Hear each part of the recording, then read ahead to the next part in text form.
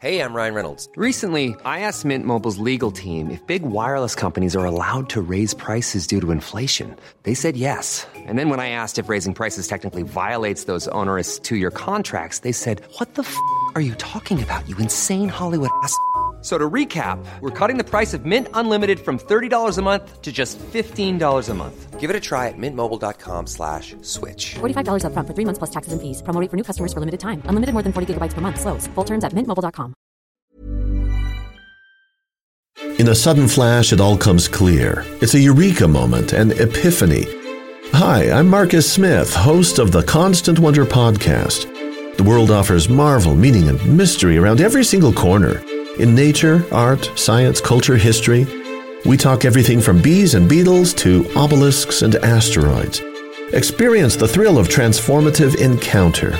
We'll bring more wonder to your day. Listen to Constant Wonder wherever you get your podcasts. Hello and welcome to History Hack. It is another hedge-hopping outing today, and this one should be really, really exciting.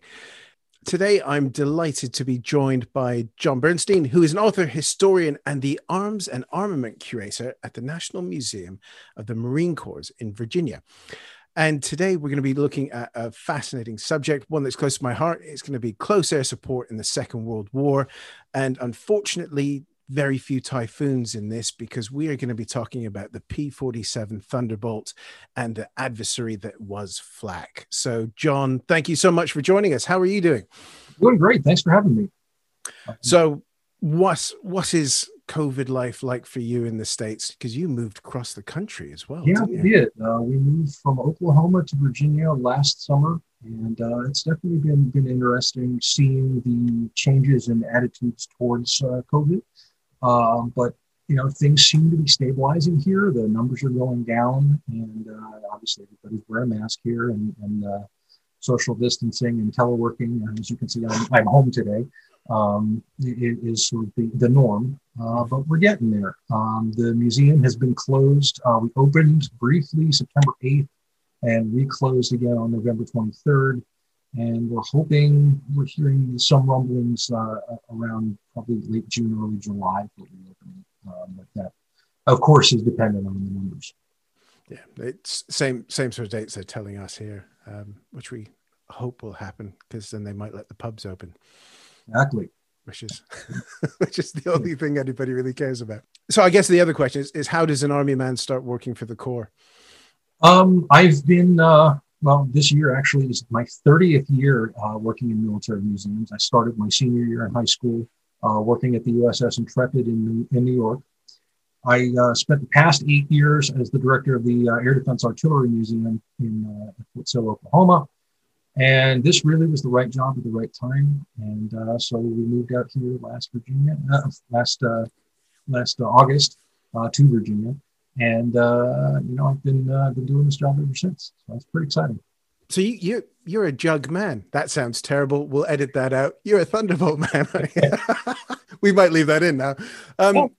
You're a Thunderbolt man. So for those people who probably don't know too much about it, what is the P-47 Thunderbolt?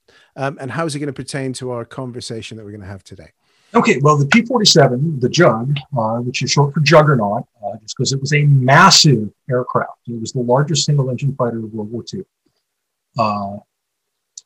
Really intended initially as a high-altitude interceptor, and that's how the Army Air Force brought it into service. It was the Army's first aircraft to sustain 400 miles an hour, or to exceed 400 miles an hour level flight. And its first flight was on 6th May of 1941, and was adopted by the Army Air Corps fairly soon after that, and entered squadron service with the 56th Fighter Group. They, however, were not the first to enter combat with it. They were still training stateside, working out all the bugs with it when the first combat models went over to the 4th Fighter Group, which, of course, evolved out of the Eagle Squadrons. And they transitioned from the Spitfire to the Jug, which was a major, major conversion. Of course, there are old adages about being able to stand up and run around inside the cockpit compared to the size of the Spitfire. There were mixed reviews of it when it first entered service. Colonel Don Blakesley, who was the commander of the 4th Fighter Group, said of it, it sure as hell better be able to dive because it can't climb. And one of the biggest criticisms early on was its prop just didn't have the lifting surface to get it to altitude in any sort of reasonable amount of time. Just about every type of Allied and German fighter could outclimb it. However, once it got up to altitude, and it could fly higher than just about anybody, its high altitude performance was incredible. It was sustaining much higher speeds at altitude than most other aircraft. And because of its weight, it was able to dive better than just about anything. So, and of course, its armament was 8 50 caliber machine guns, which was outgunned just about anything in the sky at the time. Yeah, there's the whole 20 millimeter versus 50 caliber argument, but the rate of fire, ammunition capacity, the ability to get it up to where the enemy was unmatched as far as the P-47. You can't really argue about the hitting power of 8 50 calibers, can you? Even as someone who's got a slight leaning towards the good old Hispano too. Sure. But that is a lot of very large caliber flying around. And yeah, lean across. This is great for a radio show. I've got my 50 caliber. There's a Barrett round, but nice. Inner, of course. So that's my paperweight on my desk, which just sort of keeps me good. One of the things about the jug that just blows my mind is that engine and its whopping great turbocharger sat behind the pilot. Sure. That double wasp just gave that amazing amount of bulk, that incredible performance, didn't it? Yes, 2,000 horsepower to start, and the last models were pushing 2,800 horsepower. And the reason for the size of the jug too is just the ducting system that ran off the exhaust-driven turbocharger. The turbo is actually in the rear of the airplane, but there's a massive system of ducts that comes off the engine and blows that exhaust back, gets the turbo running, and then pushes the air back up to the carburetor, and it gave that amazing high altitude performance that you just couldn't match. I love it. The sound of it, especially when it starts up, because they always disappear in that big cloud of gray smoke, and it's fantastic. And it's we're very lucky to have Nellie B flying when we get to have air shows. And for those of us of a certain age, remember her from back in the day as No Guts, No Glory as well. Mm-hmm. Sure. But there we go. Okay, so I do have one weird question. So this is the Razorback thing. Okay. Because traditionally it's just the P-47s that had that sort of name of Razorback with the high back before the cut down and the bubble canopy. Is that true? Because there we go. We got a model of one. The sort of the rule of thumb is the Ds in people's heads tend to have the cut down rear fuselage, but not all of them did they? This is really geeky points, but this is what this show's about.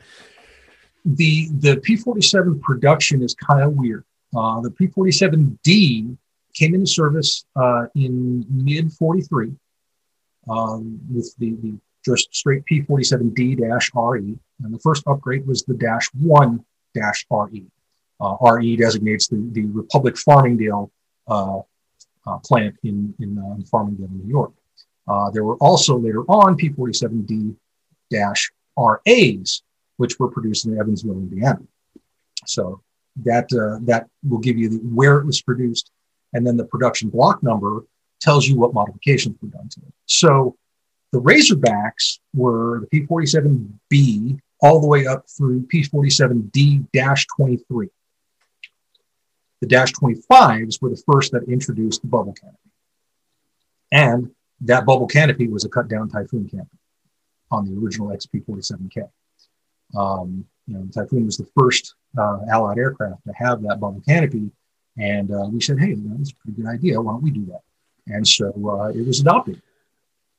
And there were actually far more bubble tops produced than Razorbacks, even though it was done in a much shorter period of time. I'd love to do a show just about canopy development. Oh yeah, because it's utterly fascinating. Because you look at the trials that they went through for basically blowing plastic without having distortion. Sure. And everyone goes on about the Malcolm hood on the Spitfire. But until you're up close to Spitfire, you don't really realize how small that is. Mm-hmm. Until you start getting to Mustang, Typhoon, Thunderbolt, which are much wider aircraft. Sure. That's a lot more plastic that you can't have distortion on, because you've got to be able to see that speck off in the distance. Yeah, they actually, put Malcolms on P-47s fairly regularly as well.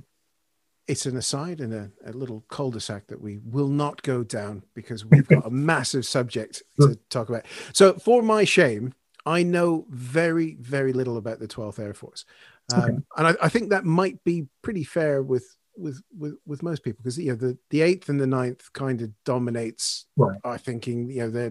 They're the ones over Europe, the mighty 8th and the 9th tactical.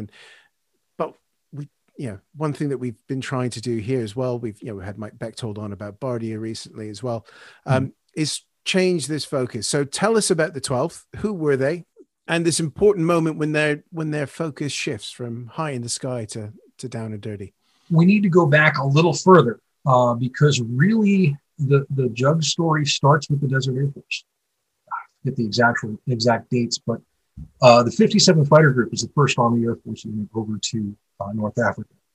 They were over there before Torch.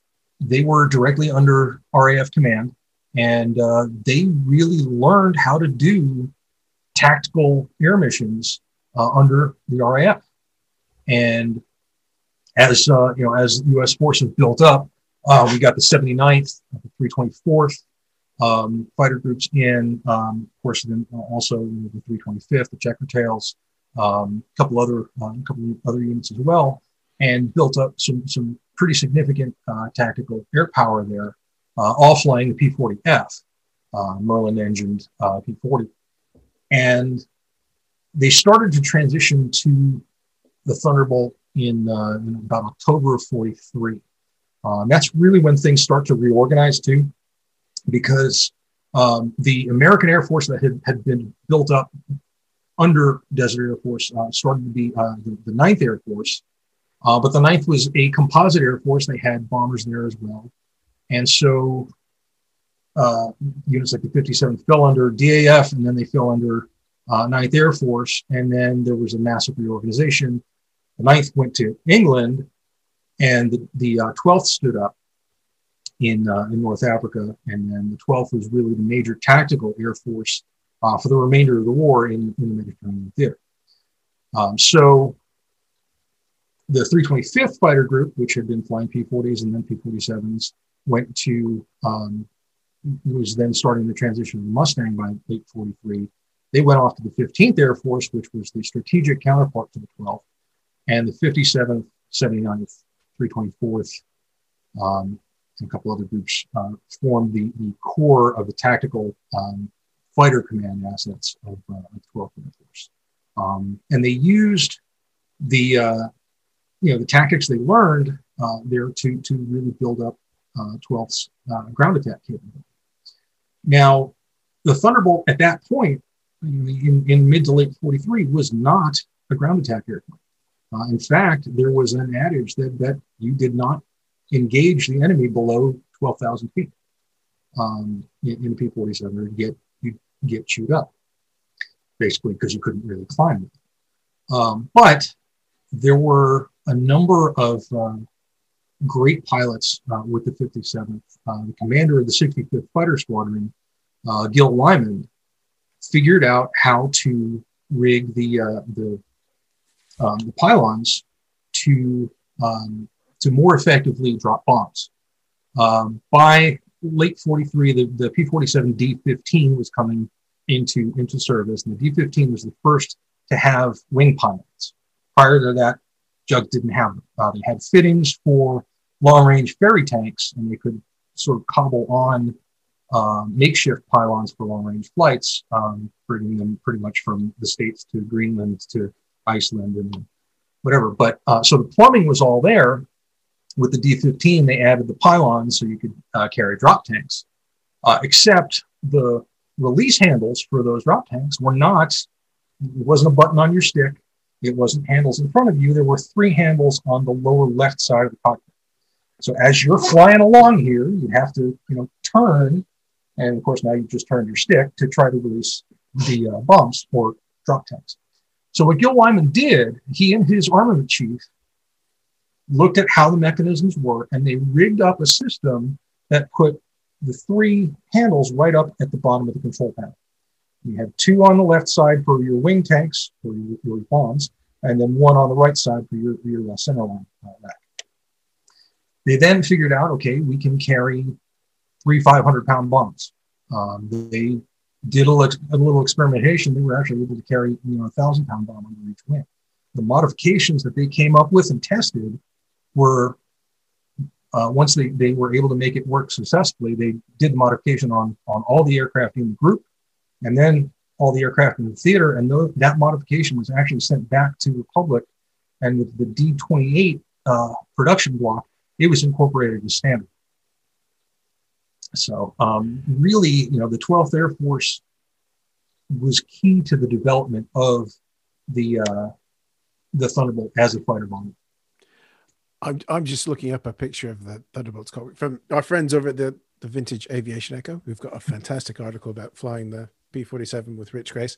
If those handles were all the way down there on the left, that is a long way to shift and get back to, because that is a big cockpit. Yes. I think that's one of the great features of these sorts of mods that go through on many of the aircraft types. They made them work on the line, and very quickly that would feed through into the production models so that they wouldn't have to be continually doing this. That's really cool. It's just such a huge cockpit. It's such a big airplane anyways, but it's that's a lot of space. But I guess it's that problem of not having the purchase on the prop to get it to do what it needs to do. Yes. Sub 12,000 feet. That was addressed starting with the D-21, where they changed the prop on it. They changed the engine too, from the Dash 21 to the Dash 59 or 63 engine, which had more horsepower and went from 2,000 to 2,300, better water injection, and also a better prop on it. Really, there were 3 major different types of propellers they used. Sorry, four major types. There's the original, what they call the toothpick prop from Curtiss Electric. And there was the Hamilton Standard, which was the first paddle blade prop they used with the D-22, D-25, and D-27. And then there were 2 other paddle blade Curtiss props that they used. The wider of the 2 was the A.O. Smith blades, which really gave a significant, it's almost 1,000 foot a minute increase in rate of climb.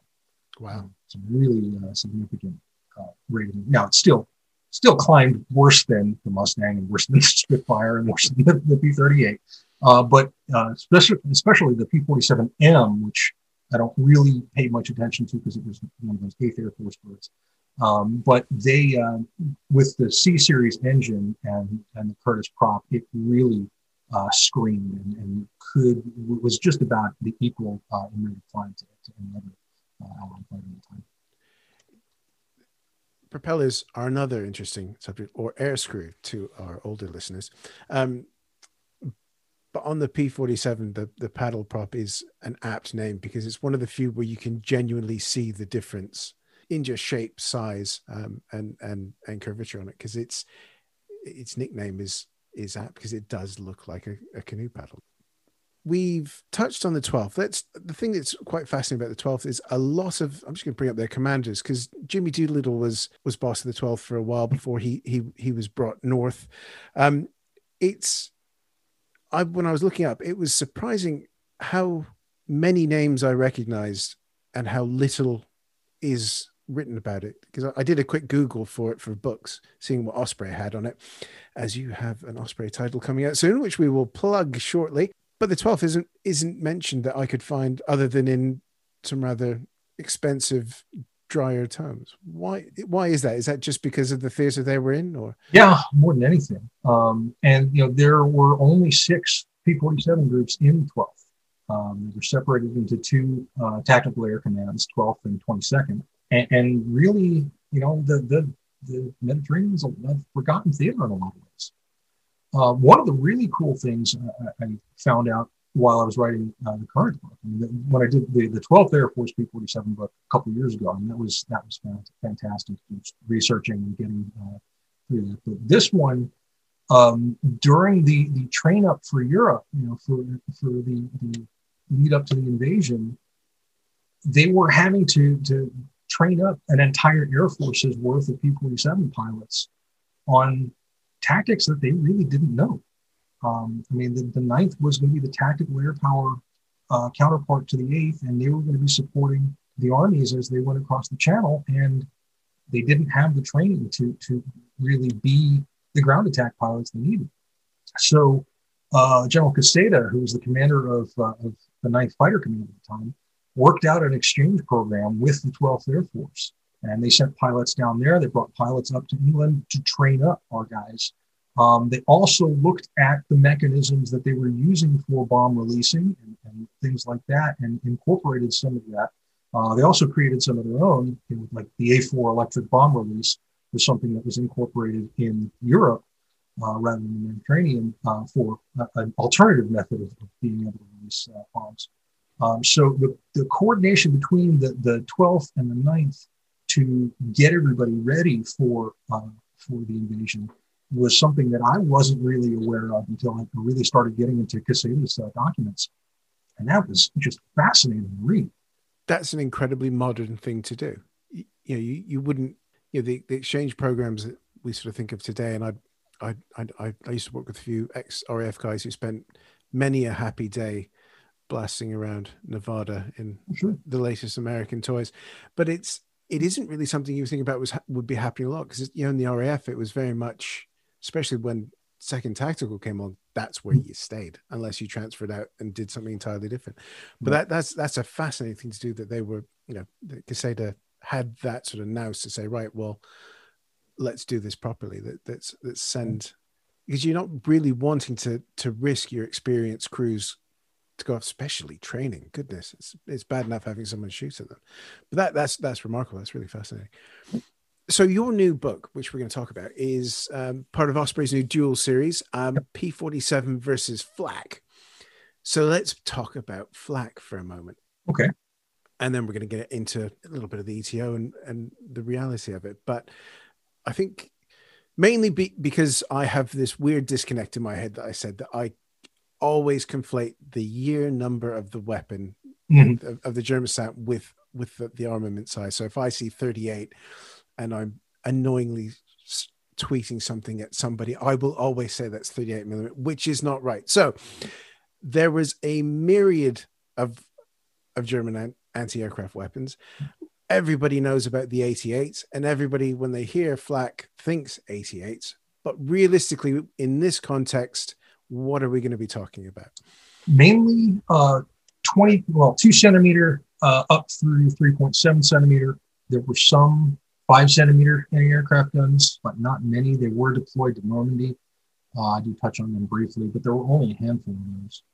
So really, it was 2 centimeter, 20 millimeter, and 3.7. Some 40 millimeter as well, because they did have a license plate version of Bofors. Those I found were mainly in Kriegsmarine units, but they were along the coast. The probably the best low to medium altitude anti-aircraft gun was the 37 millimeter Flak 43. It was a significant improvement over the Flak 36-37 37 millimeter gun. Again, you see, that's what really gets me. Is every once in a while they marry up. Yeah. The Flak 36-37 had a rate of fire about 120 rounds. The Flak 43 boosted that by almost 50 rounds. So it was a faster firing gun. And of course, there was the Flak Zwilling 43 as well, which had 2 guns mounted one on top of another. And now you've got twice the firepower and great sights on them, both optical and computing. And they really were very, very good weapons. The issue was there weren't a lot of them made. And the Germans always focused on producing the 2 centimeter guns, which were, I don't want to say were not good, because ballistically they performed exceptionally well. Their rate of fire was very good, but they were limited by their 20-round Vox magazine. And it wasn't until February of 45 that they fielded a small caliber light anti-aircraft gun with the introduction of 3 centimeter Yaboshrek, where they had a belt-fed weapon that fired at a significant rate. So these were box-fed weapons. We're not. Yes, it's nothing particularly fancy about it. It's just very literally fill up a box and it will run out of them pretty quickly. Yep. So yeah, normally, I'm trying to think of the basic load for the gun. I think it was one magazine per weapon, and then I want to say 8 per side, so 4 per extra gun, or 4 per gun in addition. So you could run out of ammunition really, really quickly. Sorry, my son's in the background. That's all right. It was, you'd be going through a magazine change about every 6 seconds. So you've got attacking aircraft, you're concentrating on that, but then you've got people buzzing around you, thinking from the gunner's perspective, you've got people buzzing around you constantly, keeping you fed with and knocking you, and yes, all of that just to keep up the rate of fire, which, we've sort of come to expect that sort of, they talk about the walls of flak. So you've got a lot of guys beavering around this weapon just to keep it going, let alone shooting it in the right place. One of the ways that the Germans actually did a lot better than we did, we tended to have, at least on guns like the Bofors, which was our standard medium caliber flak gun, we'd have one guy on traverse and one guy on elevation, and coordinating that took a lot of training. The Germans had one guy doing both. You have one hand wheel for traverse, one hand wheel for elevation. Your foot was your trigger, and your eyes were looking through the sights. So you could actually get that gun on target and compute a firing solution a lot faster. So that really was very impressive when looking at the actual gun and the train rates and everything like that. I haven't practically used this question, but you said the computer sight. Mm-hmm. How did that work? Because we're very used to seeing the images of the good old, almost sort of welded together wire cross and the guy looking forlornly through it. Explain what a computer sight is, because it's not a computer sight as we would consider it today.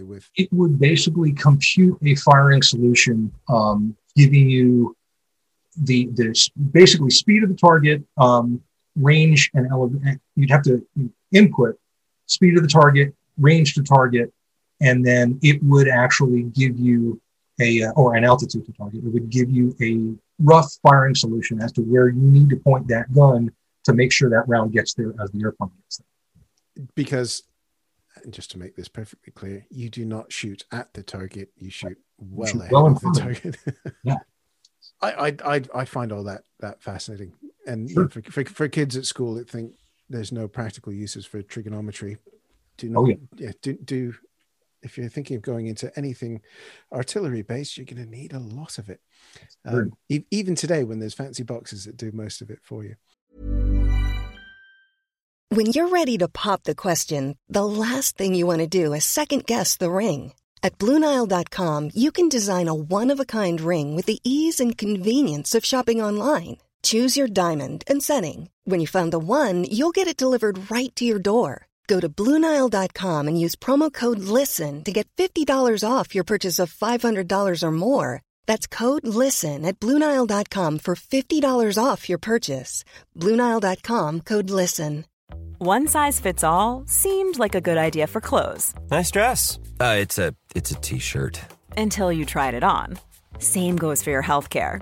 That's why United Healthcare offers a variety of flexible, budget-friendly coverage for medical, vision, dental, and more. So whether you're between jobs, coming off a parent's plan, or even missed open enrollment, you can find the plan that fits you best. Find out more about United Healthcare coverage at uh1.com. That's uh1.com. Yeah. So Flak crews, were they all Luftwaffe ground units, or were they Army as well? There were Harris Flak, which was Army Flak. There was SS Flak. Pretty much any Panzer division had a battalion of Flak. and then had an anti-tank battalion, which had a flak company, and then there were smaller flak units attached to like the panzer companies and stuff like that as well. So there was a lot of flak that, the Germans realized that it was critical to their survival. So light flak units were actually prioritized, and they were producing guns right up, at incredibly high rates right up through the end of the war. One of the biggest, criticisms that I could find of the flak production is the fact that they focused on producing new guns rather than spare parts. And you get a good gun broken in and something fails on it, you can pull a part off of that brand new gun that's come in, or you can just take the new gun and go. And that really was a significant detriment to the flak profit throughout the last couple of years of the war.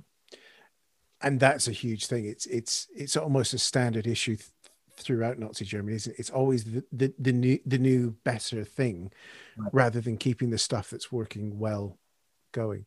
And again, we should mention that, like all weapons, they're like an engine. They need a bit of running in. They need to settle. They need to get used to how they work. It's not straight out of the box and they're perfect. Right. So let's get on to the thing that I think everybody's been waiting for, the actual aircraft versus flak. So P-47 versus flak, I guess where are we going to be when we have our discussion for this? And just to sort of set the scene, are we going to be all over the place? Again, another question I haven't prepped you for. One of the engagements that I dealt with in the book was 366th Fighter Group flying close air support for the 7th Armored Division. 7th Armored Division had come up against the 106th Panzer Brigade. There were a couple of tanks holding them up. And one of their flight leads checked in with ground control, checked in with the guys on the front lines, found the two tanks, rolled in, dive bombed, knocked out a Panther, and then took a hit to his empennage, blew a hole just in front of the empennage itself. And from the photos that I have of the airplane, it looks like it severed the elevator controls, and he flipped inverted and went right into the ground. And there were a number of eyewitness accounts of it. What he didn't see was the Flak Panzer Mobilwagen with the Flak 43 mounted on it that got it. And the 106th Panzer Brigade had just gotten brand new Flak 43 Mobilwagens a couple weeks prior. So in the one-on-one, Flak could be very deadly against the Thunderbolt. It was, of course, their primary threat. However, when it was that first shot that was most effective, once they knew that the flak was there, it could be suppressed. And the Jugs really, the Army Air Force developed a number of weapon systems to be able to deal with flak, whether it was napalm or other types of incendiaries, or frag clusters, or 260-pound fragmentation bombs, or things like that. But things that really, as soon as the flak arm opened up, they would be targeted and suppressed without prejudice. So what? Just on that, what elements would be flying? So from sort of my on second tactical, you usually have a flight of 4 or 8 Typhoons. They'd see a target and they'd attack it. Occasionally there would be a flight for flak suppression, but because they were spread so thin, there wasn't always that luxury. Right.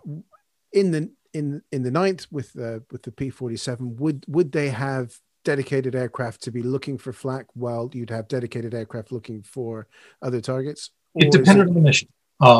If it was a squadron strength mission, usually you'd have, a primary bomb flight, a top cover flight, and either a secondary bomb flight or flak suppression. So, if you're just on a flight of 4 area reconnaissance, you're not really going to have much capability for flak suppression. But if it's a full squadron mission going out, that certainly would be taken into account, especially if flak was anticipated. Let's talk about what the P-47 will be throwing out, mainly because I just want to talk about the old M10 stovepipe things.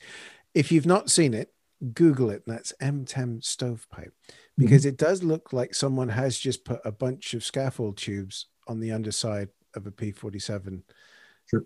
Under each wing. It's crazy. I love it. So what was the sort of standard loadout, shall we say, for an area, an armed recce, as we'd call it over here? I guess the most common load would be 2 500-pound bombs under wing and a 260-pound frag on the center. Towards the end of the war, you get a lot of things sort of changing up. M27 clusters, which have 690-pound cluster bombs under each wing. It's the M41 frags, which were 20-pound bombs, usually in clusters of 6, and you could strap several of those under each wing.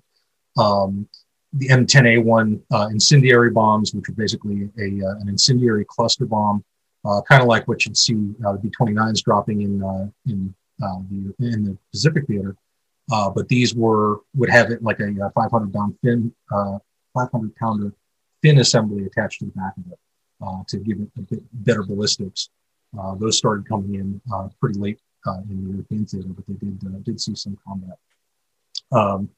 And then napalm, basically taking either 75 or paper 108s. I haven't really seen much, but the metal 110s and the 150-gallon flat tanks were all used as napalm canisters.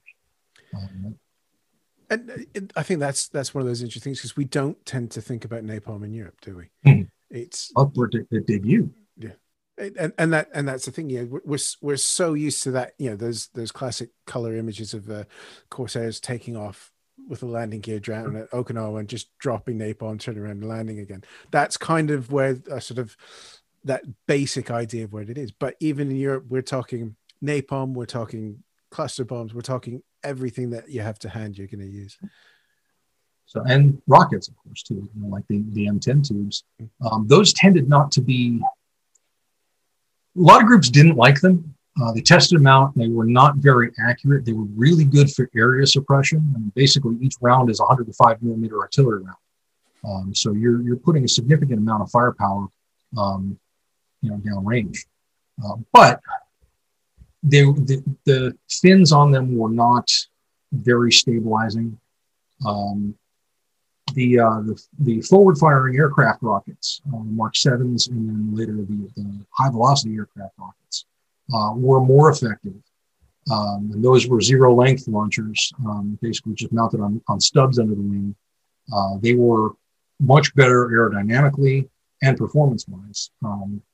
There were still issues with the Mark 7s, which came out sort of summer of 44, because they were underpowered. Basically, the Mark 7 took a 5-inch artillery shell, mated it to a 3.5-inch rocket motor, and they were nose-headed. So the rocket would push off and it would nosedive. Pilots got really good with sort of bumping just before they when they start their dive, and they bump, launch, and could get the rocket somewhat close to the target. When the 5-inch high-velocity aircraft rocket came out, that mated that same warhead with now a 5-inch rocket motor, which gave enough thrust and balanced out enough that it was far more effective. But those really didn't get into service until late 44, and were much more effective. And I think we need to bring up the elephant in the room when we talk about rockets. You've said the exact words I like: area suppression, because this is very much, yes, we are firing them into an area, a target area, that we hope will get some hits in, because these are, we were talking about this before. A lot of people have, that Gulf War I image of the truck driving across the bridge and the laser guided bomb chasing it down. This is not that. This is fireworks with high explosives on the end, isn't it? Exactly. I can tell you, having fired rockets from a fairly fast moving aircraft, there's a lot of Kentucky windage to it.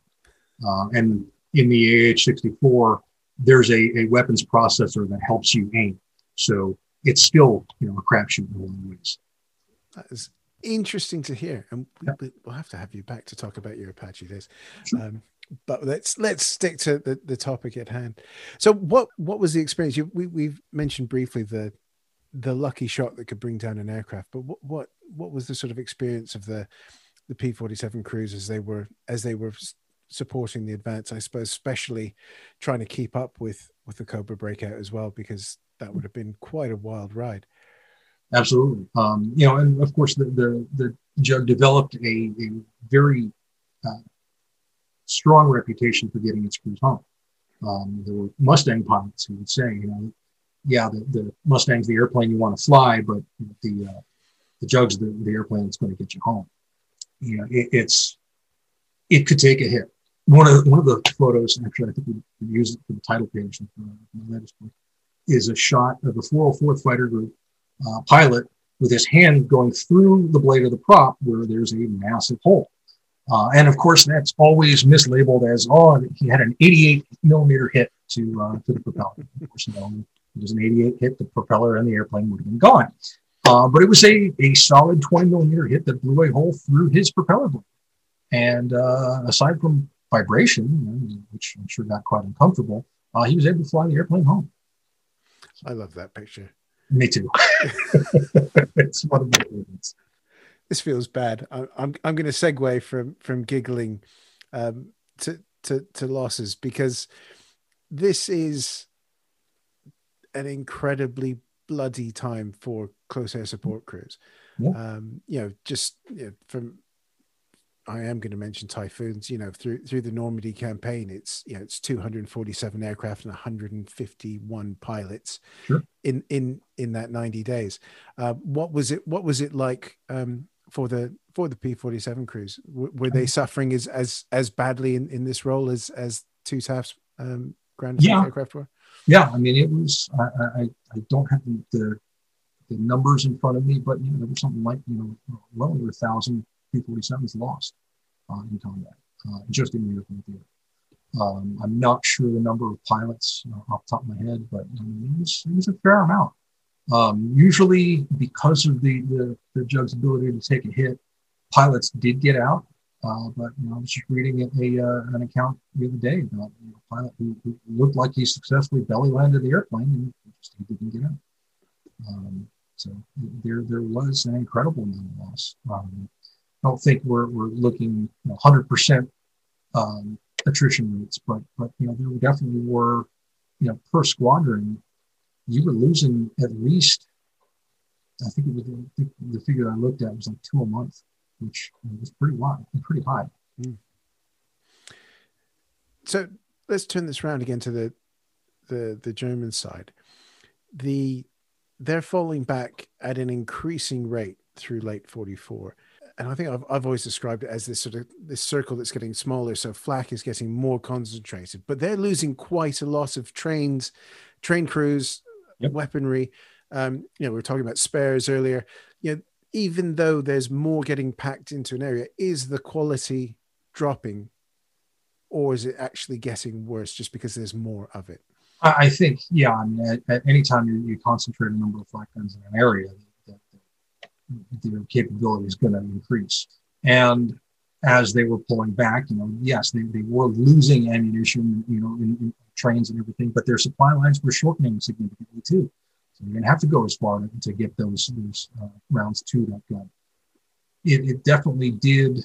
There was a lull in November through January. And of course, there's a slight spike because of the bulge. But really, you see it up through September, October 44, and then it starts to dip, kicks up a little bit again for the bulge, and then January, February, it bottoms out, and then the last, really 2 months of the war, it does spike up again. This is another thing I want to do as well, is those last few months of the war, because people think oh, the war's nearly over, it's calming down, and right. It's especially on the ground, it's not. No, it's not. It's much more difficult and much more fanatical. and it's it's trying to make sure that it will end with the the heaviest amount of casualties on the other side as they can. Right. It's I find that sort of February to May period just mind blowing. Especially around Veritable and things like that.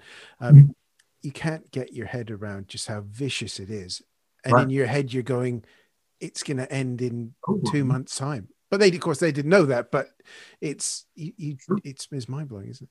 Well, I have a great example. There is Ray Knight, who was a lieutenant with the 350th Fighter Group, 12th Air Force, in Italy. In the last week of April, last 2 weeks of April,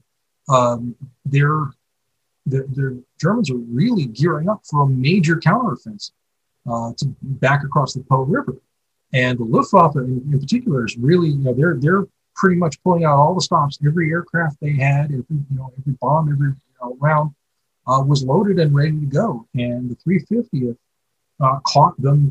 pretty much caught them on the ground, and over a 2-day period. They really hammered them as much as possible from I think it was the 23rd to the 25th of April. And Lieutenant Knight was a flight leader with the 346th Fighter Squadron, the 350th Fighter Group, and he continually went back and attacked Bergamo Aerodrome, knocked out, I think it's if I can remember correctly, I think it was 14 aircraft himself, destroyed enemy aircraft. But even after his aircraft was damaged, he kept going back to identify enemy aircraft for his flight mates and lead them into the target. It was some of the most intense flak over an airfield of the war. And on his way back to base to rearm and reload, his airplane was pretty badly shot up, and it just pretty much stopped flying as they were trying to cross over the Apennines, and he crashed and was killed. But because of just the intensity of his efforts and just the ability to lead, he was actually posthumously awarded the Medal of Honor for his actions. And that is a tricky airfield because it's still New State, it's Bergamo Airport. And yeah, sure. If you go skiing, you've probably flown there. If you go skiing in Italy, I won't say that too loud because my wife will get upset. She's desperate to go skiing, and of course she can't. I think that's that's the thing I always find fascinating. I'm really looking forward to getting my hands on your book when it's out. Is the sort of experiences that we have. I think some of the most vivid are Klosterman's book about the being attacking Kiel at the end. Granted, he took some liberties with that account, but it's edition. There it is. Yeah, I think it's one of the more impactful to sort of show what these guys were flying into in the end, because it's the wall of flak statement that you always hear.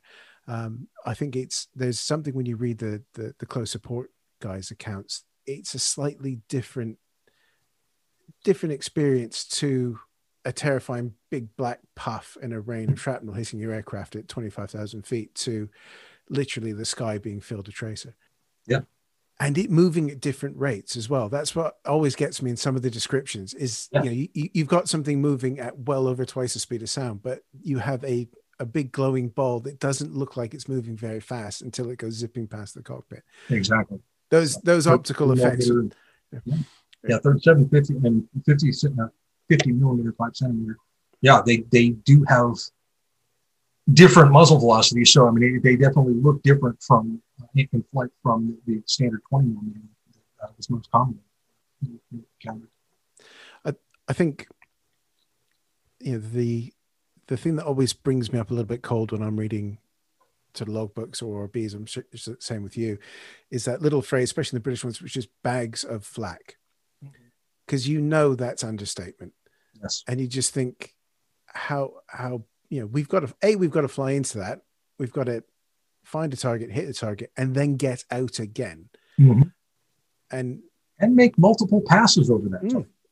So, yeah. It's not just dropping your rockets or your bombs. It's then going around again and, supporting the guys that are about to come in. Sure. With cannon and trying to draw some of that off. Yep. And drop your ordnance and then come back and strike. I think Harry Hardy, the Canadian Typhoon pilot, is a bit of a hero of mine. He he always said his worst spot was number 3, because the first guy would have a bit of surprise. The second guy would have the glory of a lot of things exploding as he was coming in. But by 3, they were ready for you. Yep. And you sort of think, well, actually, that sort of changes the perspective, especially if you've only got, 3 or 4 aircraft coming in. If 3 is bad, 4 is going to get it straight up the pipe, is it? We digress. So just to start wrapping up, seeing the time, and I'd realize you've got to go back to work, whereas I'm about to go make myself the first gin and tonic of the evening. Excellent. It is that time. It is Friday. We mentioned briefly those last few months of the war. What did that look like, sort of broadly for the P-47's crews and the squadrons? They were, it was sort of in the sort of staticky places come February, May that they'd be operating from for the last few months, wasn't it? So what was that experience as the war sort of came to an end for them? Actually, there was a lot of movement, a lot of new airplanes. First of all, the P-47 D-30s were coming in as of late 44, and the D-30 now had dive brakes to deal with compressibility in a dive. They had better instrumentation in the cockpit. They had better bomb release mechanisms and everything. And also, because of the speed of the retreat, and we were operating from airfields within Germany by late March. So they were constantly changing airfields and moving forward. And the airplanes would go in, and the ground element would eventually catch up, and they'd take over at Kitzingen or Nordholz, which is pretty much where they ended the war. But yeah, in the last couple of weeks, they were really flying from within Germany.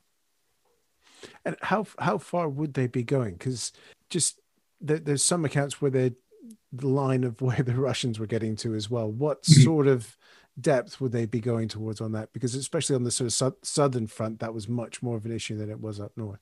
Right. Yeah, it certainly was. They were. Let's see. They were like the 405th was operating into Czechoslovakia and supporting Third Army's drive there. But as far as just how far east, I'm not exactly sure. But I know that I would have to double check to see just how far they were supporting Seventh Army because they were the farthest south. But yeah, they were pretty much ranging up to and just past the front lines. And there were some encounters with Russian aircraft, but not a lot, at least on the P-47 and things. So how much longer did the Jugs stay in service? Last ones came out of service in 1955, actually. They were pretty much relegated to the National Guard by about 1947. There were a few active duty units that stayed in Europe right after the war, and a few stateside. But really, by 47, they've been all moved over to the Guard. There's always been the eternal question why the P-47 didn't fly in Korea as well. It should be a much better close air support platform than the Mustang. There's a number of reasons for that, but logistically, it made more sense for them to reactivate the 100 or so Mustangs that were in Japan than it did to ship P-47s that used 4 times the gas over to the Pacific there. Because it was the Republic's follow-up, the jet that was the Thunderjet. Yes, they were using ground support, which yep. had that same reputation for ruggedness that the Republic sort of built its name on, wasn't it? Sure did. And it's the Korean War is pretty much a mirror of the of World War II, where it's the North American jet, North American aircraft that gets all the glory and everything, and the Republic jet that does all the work. I'd love to do just an episode looking at Republic, because there's a lot of similarities there with Hawkers in that sort of range of aircraft. If you look at the P-36 that came before, it looks like a small P-47. They've got that Republic look. P-35. Yeah. Yes. And even the Thunderjet sort of got those sort of angles on it that you can spot the maker. Yeah. It's good fun. Whereas North American just got old fancy, didn't they? I can't not talk about one of my favorite movies that I hate, which is Fighter Squadron. Oh yeah, terrible. It is the worst.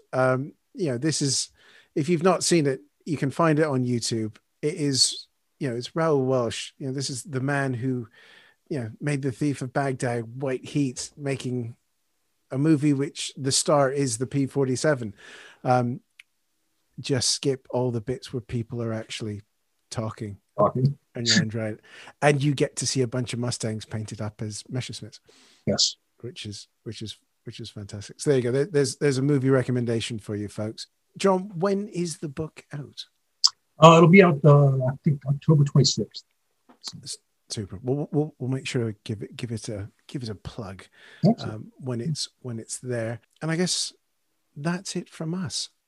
Thank you so much for your time. This has been fun. We'll have you back. We'll do something slightly different next time. Thank you. But thank you very much for your time, John, and all the best. Anytime. Glad to be here. We'd like to thank John once again for joining us, and his book, which is entitled P-47 Thunderbolt versus German Flak Defenses, Western Europe, 1943 through 45, is one of the new titles from Osprey's Jewel series. It is out on the 28th of October, and you can order it through our very own bookshop, about which, here's some more information. When our guests join us to talk about their work and their new book, the 45 minutes or so they spend with us is just a taster of all their efforts. So to this end, we have launched our very own bookshop on bookshop.org, where you can find our guests' latest and greatest books. You can support them, and you can support History Hack too. 10% of every sale via our bookshop supports the podcast and allows us to keep at it and bring you more amazing guests. You can find our bookshop at bookshop.org/shop/hack history, or just search on bookshop.org for us under the shops bit. Thank you for your continued support, and here's to your next great book. In 2020, when the boss ladies, Alex and Alina, started History Hack, the world was very strange, and unfortunately, it looks like 2021 is going to be equally strange. We would love it if you're able to support the podcast in any way. It will allow us to keep up the regularity of the pods and also the great guests that we've been able to bring you over the last year. We exist on Patreon as History Hack, and also on Podbean, our podcast host's own platform called Patreon. The reward tiers are being updated at the moment, so there's going to be some fantastic options for you to choose from. So if you're able to support us, that would be fantastic. So we thank you very much, and until the next time, bye. When you make decisions for your company, you look for the no-brainers. And if you have a lot of mailing to do, Stamps.com is the ultimate no-brainer. It streamlines your processes to make your business more efficient, which makes you less busy. Mail checks, invoices, legal documents, and everything you need to keep your business running with Stamps.com. Seamlessly connect with every major marketplace and shopping cart. Schedule package pickups and see your cheapest and fastest shipping options from different carriers, with rates up to 89% off USPS and UPS rates. And with the Stamps.com mobile app, you can take care of mailing and shipping wherever you are. Make the same no-brainer decision as over 1 million other businesses with Stamps.com. Sign up with code PROGRAM for a 4-week trial, plus free postage and a free digital scale. No long-term commitments or contracts. That's Stamps.com. Code PROGRAM.